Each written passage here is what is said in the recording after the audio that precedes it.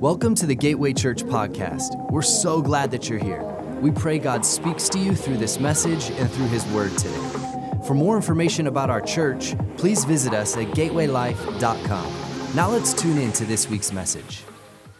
I want to welcome everybody online. I want to welcome everybody at our Tempe campus. Good morning.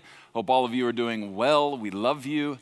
And we are continuing our series entitled The Real Jesus. Now, let me say, I know last week was a little bit nerdy, okay? I don't pull that lever very often, but you have to remember, I am a nerdy nerd, okay? And I mean that respectfully towards myself and all nerds all over the world. Because let me remind you of something, because I heard some really sweet things after last week. I know we had a lot of visitors. We had a ton of people joining us online, probably a lot of them for the first time. And I just want to kind of make one comment to kind of calibrate. And it's not just about me, it's about us. It's a value we have here at this church. I don't study to be intellectual. I study to be intimate. And as disciples of Jesus Christ, disciples are learners. And here's one of the things you have to remember about being a learner. Lovers are always learners. Always. Lovers are learners. When I proposed to my wife, I looked her right in the eyes and I said, by the time I die, I am going to know more about you than any human being who has ever set foot on this planet. Why? Lovers are learners. And what we're doing in this series, I'm not just trying to give you new stuff so that you go, oh man, I've never seen that before. And that's great. If it reminds you there's so much more about God that you can personally know, we just have to chase after Him. He said, hey, I will be found by you, but you've got to seek after me. I'm not just going to hand it to you. It's divine hide and seek, and not from the standpoint of just playing a game to play a game. That's what love does. Come chase me. Come after me. And one of the ways we do that is through God's word, right? How many of us have ever, at the beginning of a new year, set a New Year's resolution to read through the whole Bible in a year? Just put your hand up, okay? Online, at Tempe, okay, a lot of us. How many of us, when we endeavored to read the Bible through in a year, had some sections of the Bible we sped through? Let's just say it that way. Leviticus. Huh? You know what I'm talking about? How about the begats? Anybody ever fast forwarded through the begats? Okay. I want to show you a couple pages out of my Bible. I have a highlighting system, yellow, orange, and pink, when I read through God's word. And this is kind of a typical page. Yellow is kind of an informative, typically one-liner. Orange, you know I love one-liners. Orange is a good one-liner, strong one-liner, and pink is just a drop the mic type one-liner. And here's one of my problems that I've come to realize about me when I read through Scripture. Subconsciously, I have a tendency to always speed to the pink on the page. Because in my mind, I know that's the most important stuff. But I want to read you a verse in Scripture to remind us all what God says about His Word. 2 Timothy chapter 3, verse 16. All, everybody say all. All Scripture is God-breathed. All of it. Even the parts we have a tendency to fudge our way through. All Scripture is God-breathed. Every bit of it. And here's what we need to remember. In Scripture, some of the most extravagant treasures are hidden in the deepest of caves. You have to chase after it a little bit. That's the fun of following Jesus. It's not just handed to me. I have to pursue Him, run after Him. That's what we're doing in this series. I want to show you, if you have a Bible, turn to Matthew chapter 1. And I want to show you what Matthew chapter 1 looks like in my Bible so that we can all admit we're on the same page. There are no highlights on Matthew chapter 1, okay? I'm going to do something in this message I've never done before. We're going to go through the genealogy of Jesus. That is the entire message. I've never done it before. For those of you who were here last week and you thought that was kind of one of the nerdiest messages, I'm sure that was a one-off. I'll come one more week and see how this goes. And now I'm preaching the genealogy. Just as an FYI, Thursday night I preached the genealogy of Jesus, and some people got saved. So it's a reminder, all Scripture is God, even the genealogies. The title of this message is The Genius of the Genealogy. The Genius of the Genealogy. Let's start together in Matthew chapter 1. We're going to read 16 verses of Scripture, all right? Read it with me. Matthew 1, verse 1. This is a record of the ancestors of Jesus, the Messiah, a descendant of David. Your translation may say, the son of David, and the son of Abraham, and of Abraham. Verse 2, Abraham was the father of Isaac. Isaac was the father of Jacob. Jacob was the father of Judah and his brothers. Judah was the father of Perez and Zerah, whose mother was Tamar. Perez was the father of Hezron. Hezron was the father of Ram. Ram was the father of Amminadab. Hit the pause button. I forgot to tell you, if you're pregnant or you're trying to get pregnant and you're praying about names and you want unique, look no further than the genealogy of Jesus. Why spend $20 on the book? Hottest names. Those are all the names people are naming their kids. Just look right here. Amminadab. 15 years from now, Mommy, why did you name me Amminadab? Because we'd never heard of anybody else being named that before except one person. You're unique. Okay, let's keep going. Amminadab was the father of Nahshon. Nahshon was the father of Salmon. Salmon was the father of Boaz, whose mother was Rahab. Boaz was the father of Obed, whose mother was Ruth. Obed was the father of Jesse. Jesse was the father of King David. David was the father of Solomon, whose mother was Bathsheba, the widow of Uriah. Your translation probably says the wife of Uriah and doesn't name Bathsheba by name. Most translations do it like that. Verse 7, Solomon was the father of Rehoboam. Rehoboam was the father of Abijah. Abijah was the father of Asa. Asa was the father of Jehoshaphat. Jehoshaphat was the father of Jehoram. Jehoram was the father of Uzziah. Uzziah was the father of Jotham. Jotham, though, was the father of Ahaz. I know you weren't sure how that one was going to turn out. Ahaz was the father of Hezekiah. Hezekiah was the father of Manasseh. Manasseh was the father of Ammon. Ammon was the father of Josiah. Josiah was the father of Jehoiakim and his brothers, born at the time of the exile to Babylon. After the Babylonian exile, Jehoiakim was the father of Shealtiel. Shealtiel was the father of Zerubbabel. Zerubbabel was the father of Abiud. Abiud was the father of my favorite name in this genealogy, Eliakim. Eliakim was the father of Azor.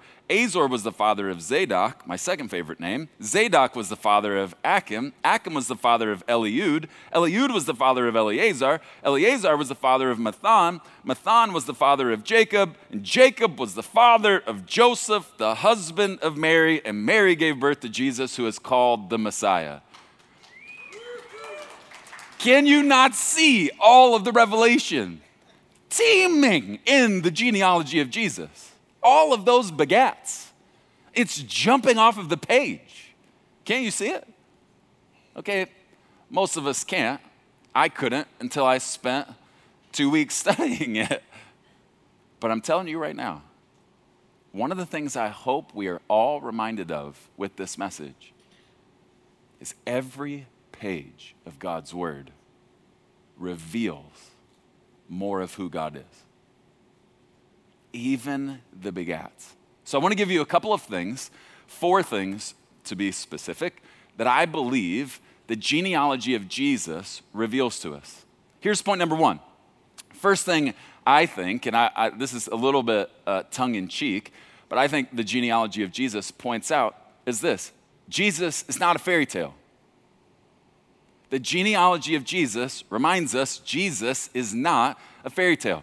The New Testament starts off with a family tree, not with the words, once upon a time. Too many believers are walking the face of the earth acting like there's a possibility that the New Testament kicks off with the words, once upon a time. Now, let me give you some context as to why it's so bold to start the New Testament with the genealogy. In Jewish tradition, the genealogy is a huge deal. Huge. Think about it like this. If you wanted to buy property in this day, buy or sell property, you had to show your genealogy. One of the ways they protected the allotment of land to the tribes was through the genealogies. So you had to prove that you had a right to that land before you could buy it. So you couldn't just say, I want that land. You had to bring your genealogy and say, I belong to the tribe that was allotted that land. Okay? Here's another one. If you wanted to be a priest, you couldn't just say, I feel called by the Lord to be a priest in the temple. You had to bring your genealogy to the table and prove that you were from the line of Aaron. Okay, so think about this. One of the easiest ways to expose a poser, a pretender in Jewish tradition was via the genealogy. If you were afraid that someone was going to expose a pretender, a poser that you were following as a disciple, you would not kick off your book with his genealogy. It could be proven. They could go into the temple, they could find the genealogy of Jesus, and they could, if he were a pretender, see that's not true. There is a measure of boldness. Think about this. This is a very big deal. 400 years had passed since the end of Malachi to the beginning of Matthew. It's called 400 years of prophetic silence. In essence, God went quiet. And the first words out of his mouth are the begats. This is the genealogy of Jesus, the son of David, the son of Abraham. These are the first words. Don't overlook that. Here's what this means to you. Your faith in Jesus is based on fact, not on fiction. Matthew starts off his book by the inspiration of the Holy Spirit saying, you want proof? Here it is. Let's start here. We are not ashamed. Jesus was not a myth. He was not a fairy tale. He was a man who lived, died, and was raised from the dead because he was not just a man. He's the Son of God. Here's the second thing we see in the genealogy. God is a promise keeper. God is a promise keeper. Did you know that God loves to be known as a promise keeper? One who makes and keeps promises.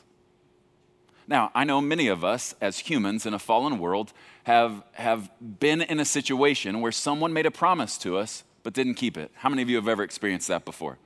Okay, all of us have. And here's the tendency.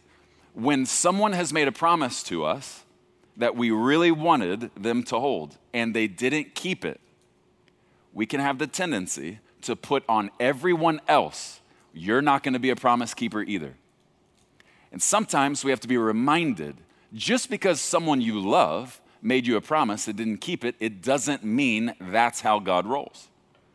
And in the genealogy of Jesus, whether you see it or not, beneath it is this underlying pointing to a promise, and I'm going to show it to you in Scripture. But before we get there, I want you to understand, I think it's pretty clear throughout Scripture that God loved and loves to be identified as a promise maker and promise keeper. Joshua, at the end of his life, in Joshua chapter 21, verse 45, said, not a single one of all the good promises the Lord had given to the family of Israel was left unfulfilled. Not a single one. Every promise God made, God has kept. Everything he had spoken came true. How about Solomon when he's dedicating the temple? In 1 Kings 8:56, he says, "Praise the Lord who has given rest to his people Israel, just as he promised." Not one word has failed of all the wonderful promises he gave through his servant Moses. God is a promise maker and a promise keeper. Now, if you have your Bible, I want you to flip over to Isaiah chapter 9. We're going to read 2 verses, and I want you to see part of where this promise, it goes much further back. I'm going to show you 2 passages, but one of the most famous messianic prophecies or promises, speaking of the coming Messiah, is in Isaiah 9. This is part of why Matthew chapter 1, Christ's genealogy, is such a big deal. It's Isaiah 9. Let's read it together, verse 6. "For a child will be born to us, a son will be given to us, and the government will rest on his shoulders. And his name will be called Wonderful Counselor, Mighty God, Eternal Father, Prince of Peace." Watch this next part. "There will be no end to the increase of his government or of peace. On the throne of David," okay, that's an important line right there. On the throne of David and over his kingdom, to establish it and to uphold it with justice and righteousness from then on and forevermore. Now watch this next line. "The zeal of the Lord of hosts will accomplish this." That's answering an implied question. How will this promise be accomplished? Scripture tells us, by the zeal of the Lord of hosts. God is excited, ecstatic to keep every promise he makes to you and to me. He has never been afraid of disappointing you in accordance to any promise he has ever made you. Now, let me remind you, just because God makes you a promise doesn't mean he'll fulfill it on your timetable. Let me just remind you of that so you don't set your expectations. God made me a promise, it's going to come true tomorrow. No, some promises may come true in your great-great-great-grandchildren's life and not yours. But that doesn't change the fact that God is a promise-making and promise-keeping God. Part of why Matthew chapter 1 is such a big deal is because God is pointing back to Isaiah 9 saying, "I told you, I promised. I promised you, and here he is." Now, flip over to Genesis 12. This is the very beginning of the promise. This is what's called the Abrahamic covenant. Genesis chapter 12, starting in verse 1. "The Lord had said to Abram, 'Leave your native country, your relatives, and your father's family, and go to the land that I will show you. I will make you into a great nation. I will bless you and make you famous, and you will be a blessing to others. I will bless those who bless you and curse those who treat you with contempt. All the families on earth will be blessed through you." Okay, this is the Abrahamic covenant. The 3 parts were land, legacy, and a blessing to the nations. Now, here's what you need to understand about the Abrahamic covenant. It's what's called a unilateral covenant.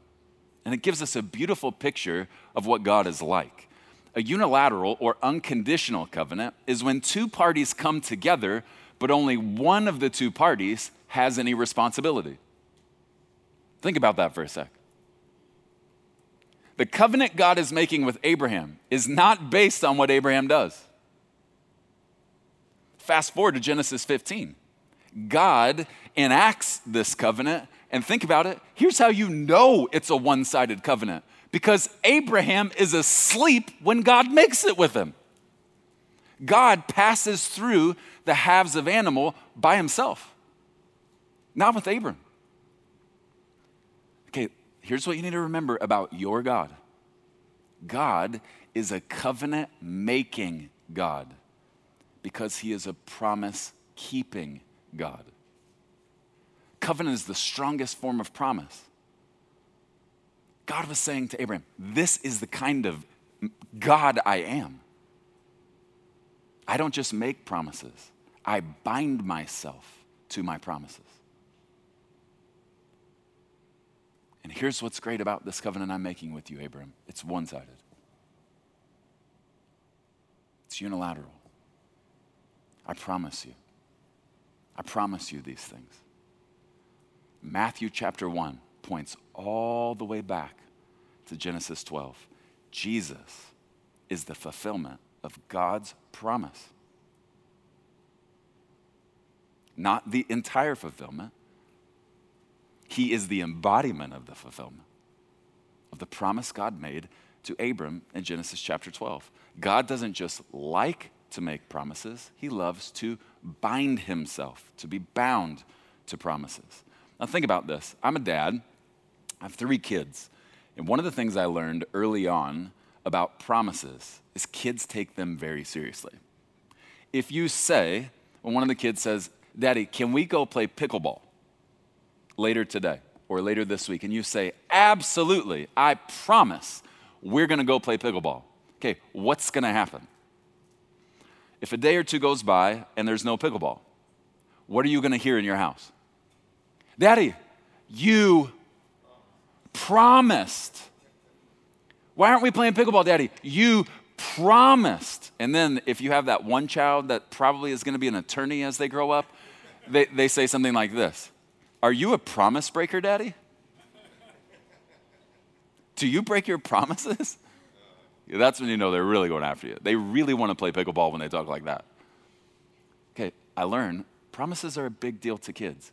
And if I had made a promise that I knew I couldn't keep, I'm going to be honest about this.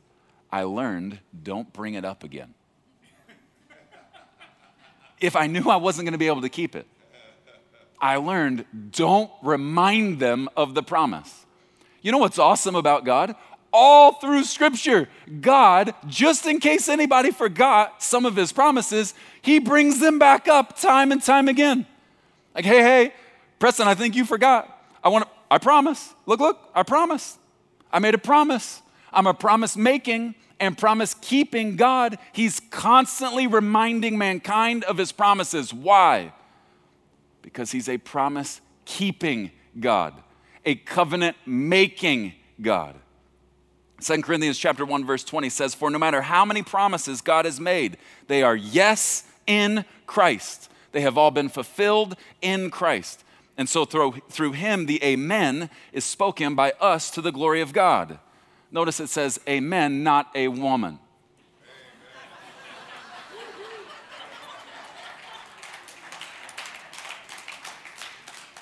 That was so cheesy, but I had to. I mean, it didn't even get the grammar right. Amen, plural, a woman. Never mind. I mean, this is unbelievable. But forget the picture here, though. Here's the picture, and it's wonderful, and we should celebrate it as disciples of Jesus Christ. God says, I promise. Jesus says, yeah. And the people of God are supposed to respond saying, let it be so. Amen. Our God is a promise-making God. Yes, he is. That should give us confidence. He is faithful. One of my favorite promises in Scripture that we see recorded, and I think many of us just read right over it, but one of my favorite promises in Scripture is Genesis 3. I'm not going to read it to you, but it's a promise, so to speak, that God gives the serpent. A promise he gives Satan. A curse. A curse is a negative promise. What does God say to the serpent after Adam and Eve fall? He looks at the serpent and he says, hey, listen, this is my paraphrase. He says, hey, listen, I'm going to crush you. And let me let you know how I'm going to do this. Through the seed of a woman. That's what he says. I'm going to crush you through the seed of a woman. Okay. In college, as a communicator, they teach you about something called the pregnant pause. Okay? They teach you that if you just know the right place to stop talking and let it breathe for a minute, it draws your audience in. Okay, many people look at the 400-year prophetic silence period in Scripture between the end of Malachi and the beginning of Matthew as though it were some negative thing. Here's what I personally believe. It's the most divine pregnant pause in all of human history. They teach you, when you insert a pregnant pause. Make sure whatever you say on the other side of it is strong and has a hook, because that's your chance to draw in the hearer, the listener. Okay, think about this. God, in essence, takes 400 years off from talking to the earth. Why? I wonder if it wasn't just to draw attention to the first words out of his mouth. Hear ye, the baby has arrived. I promised in Genesis 3 to the serpent I was going to crush him through the seed of a woman. Amen. Now the baby has come. Okay, the genealogy is a huge deal. It's huge. And one of the things that it reminds us of is our God is a promise-keeping God. Hebrews 10:23. So let us hold unswervingly to the hope we profess. Why? For he who promised is what? Faithful to keep his promises. The genealogy of Jesus reminds us just how faithful our God is. He's a promise-making, promise-keeping God. Here's the third thing we see in the genealogy of Jesus. God is detail-oriented. God is detail-oriented. Now, it's going to get a little nerdy in point number 3. There's something called the gematria in Jewish tradition. Here's what it means. It's an alphanumeric code where the Hebrew letters correspond to a number, okay? So Matthew starts off his genealogy, and in verse 17, I didn't read it, but he points out to the fact that there were 14 generations, 14 generations, 14 generations, okay, as he goes through the genealogy.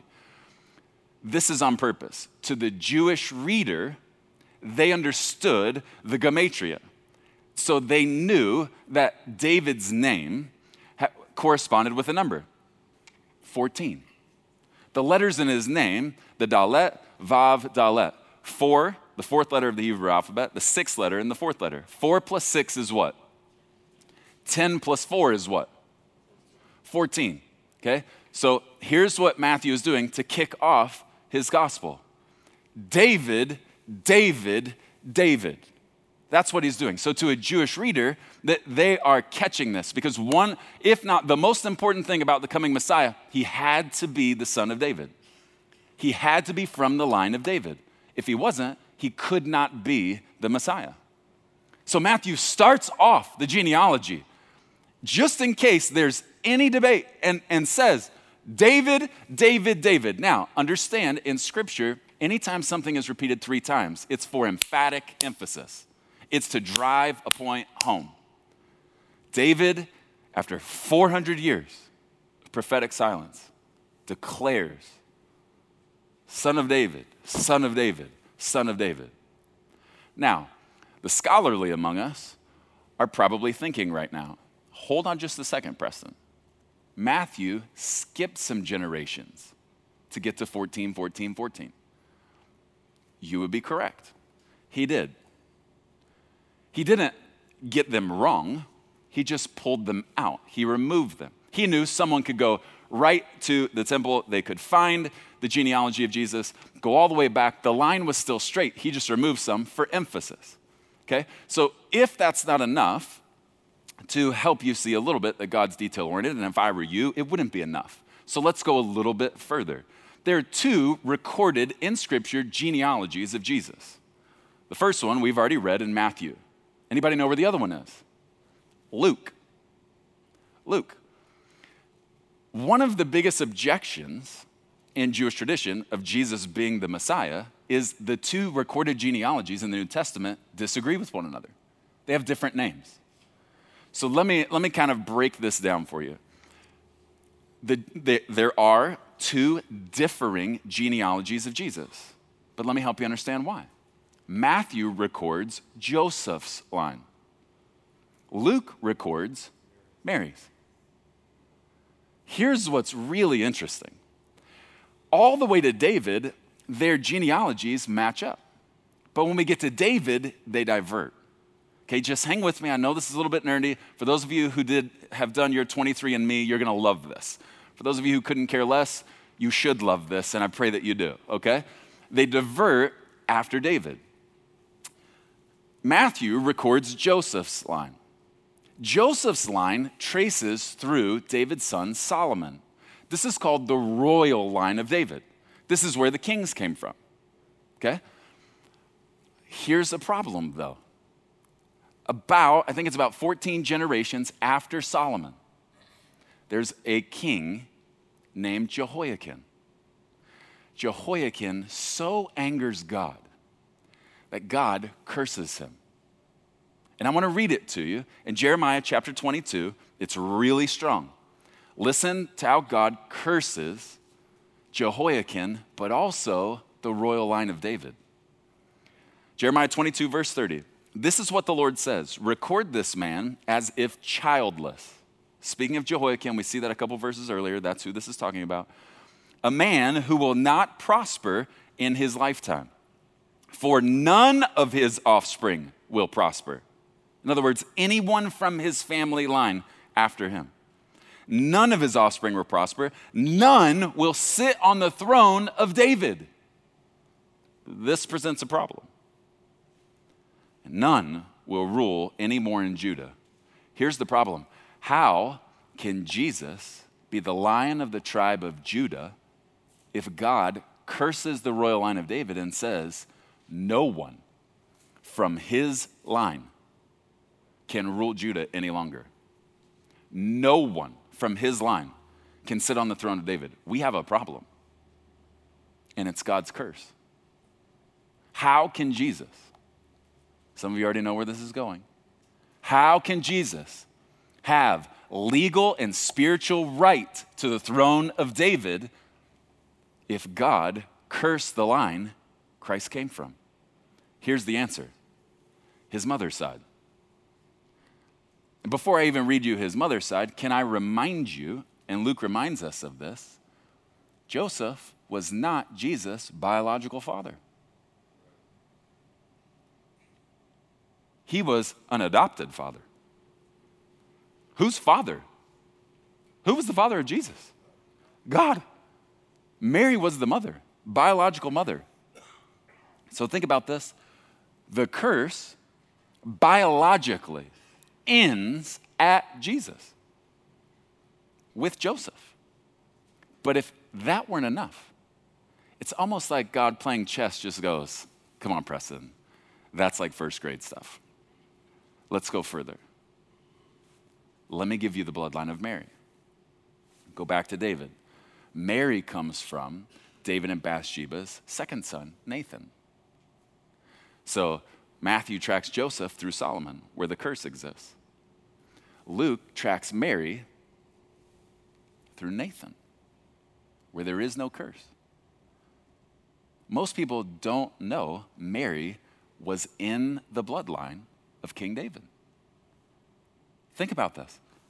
Jesus had two paths. He was 2 for 2. Do you know what the odds of that are? The two people. And if you say, well, he wasn't biologically related to Joseph, so he had no claim, fine, you can have that argument. I'll still stick with Mary. Through Mary, Jesus had a physical claim, not just a legal claim, to the throne of David.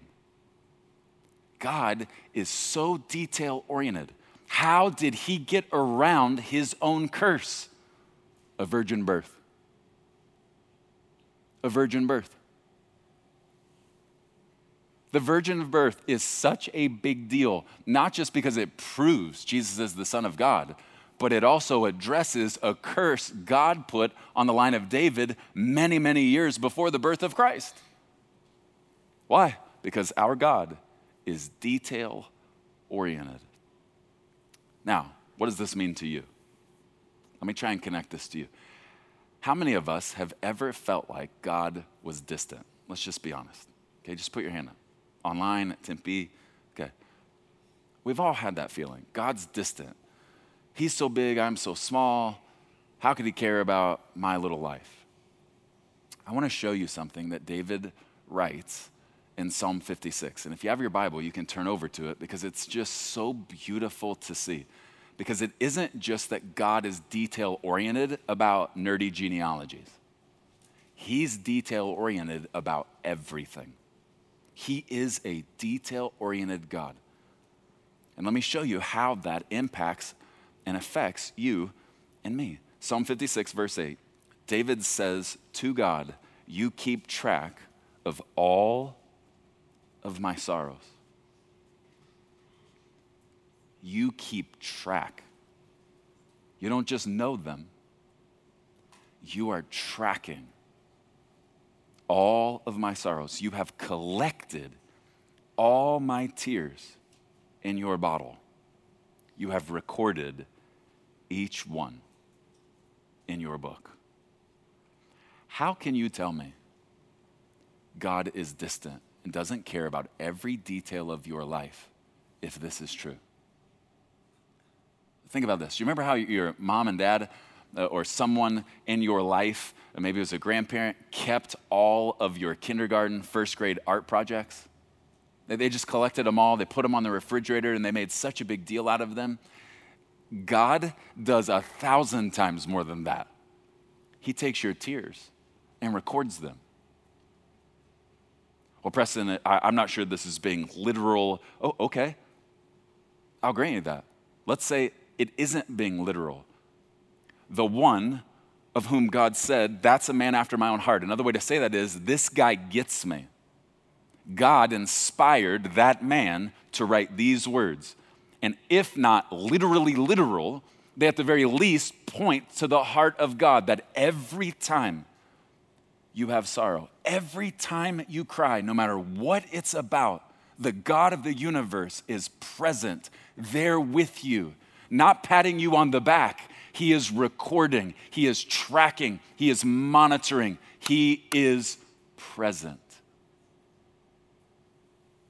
Every moment of your life. He is so detail-oriented that he is recording. He's recording everything that happens in your life. Here's the last thing, probably my favorite thing. The genealogy of Jesus is a revelation of God's grace. Jesus' genealogy is a revelation of God's grace. Here's another way to say it in the form of one-liner. Christ's gene pool is overflowing with God's grace. One of the big differences between Matthew's recording of Christ's genealogy and Luke's, Luke doesn't mention any women. Luke doesn't skip any generations, okay? He's the doctor. He doesn't skip a thing and doesn't put women. This was common and still is. Putting a woman in the genealogy, it was unheard of. You were tracked through the male, through each male in your genealogy. That's how you were tracked, okay? Matthew puts in some women, but he doesn't just put 4 women into the genealogy. All 4 of the women he mentions were Gentiles, not Jewish. Not only that, 3 of the 4 women Matthew mentions in Jesus' bloodline were known for gross sexual misconduct. Let's revisit.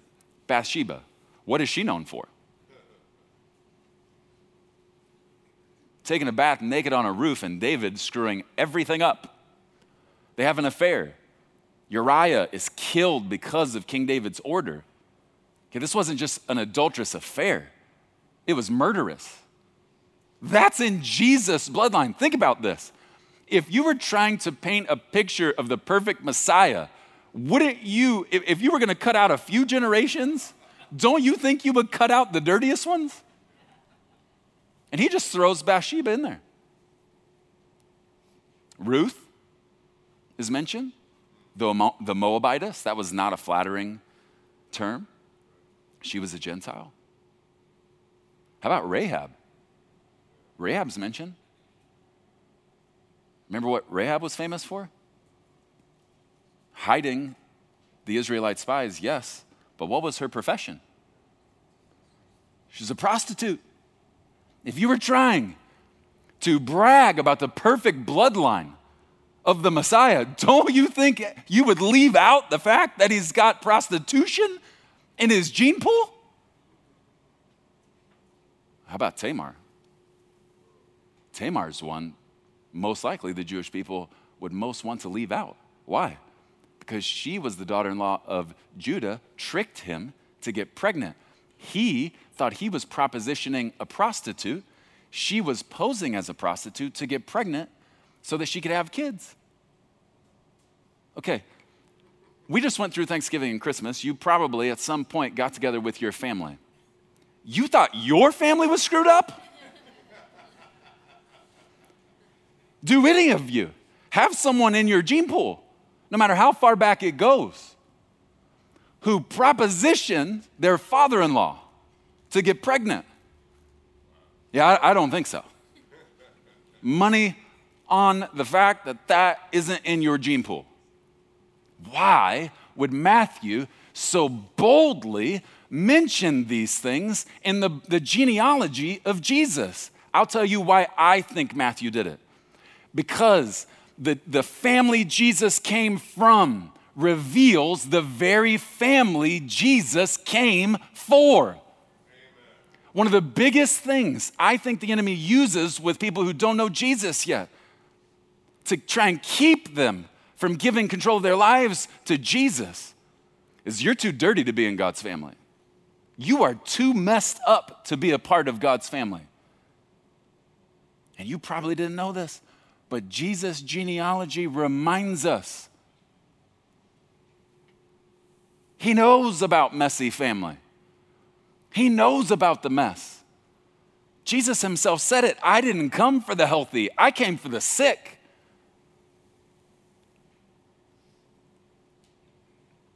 His very genealogy reminds us there is room in God's family for messy. I wonder how often we put on ourselves the weight of our sin. I'm so bad, I'm so terrible. God would never want to come close to me, even after salvation. Many of us do it from time to time.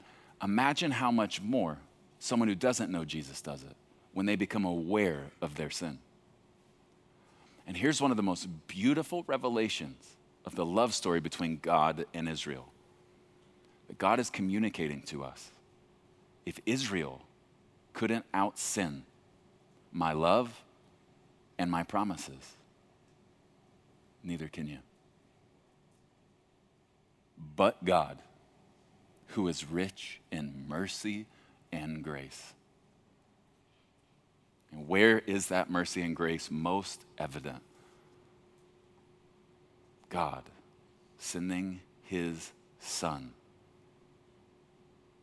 fully God, born of a woman, fully man, to die in my place. Jesus isn't a myth. Jesus is the God who came to save. And his genealogy, in so many ways, is one of the most in-your-face declarations in the face of the devil himself. Communicates so many things to us. Our God is a promise-keeping God who is detail-oriented, whose arms are wide open. Jesus didn't come to build the perfect family. Jesus came to redeem the imperfect and make them part of his family. Here's my hope today with this message. That you be reminded that on the pages of Scripture, every single one of them, even the begats that you've skipped over most likely so many times, God still speaks. And every day of your life, you were designed to hear the voice of God through the Word of God. And every time you do, you'll see a side of God you've never seen before. Thanks for joining us today. For more information about Gateway Church, please visit us at gatewaylife.com. Have a great week.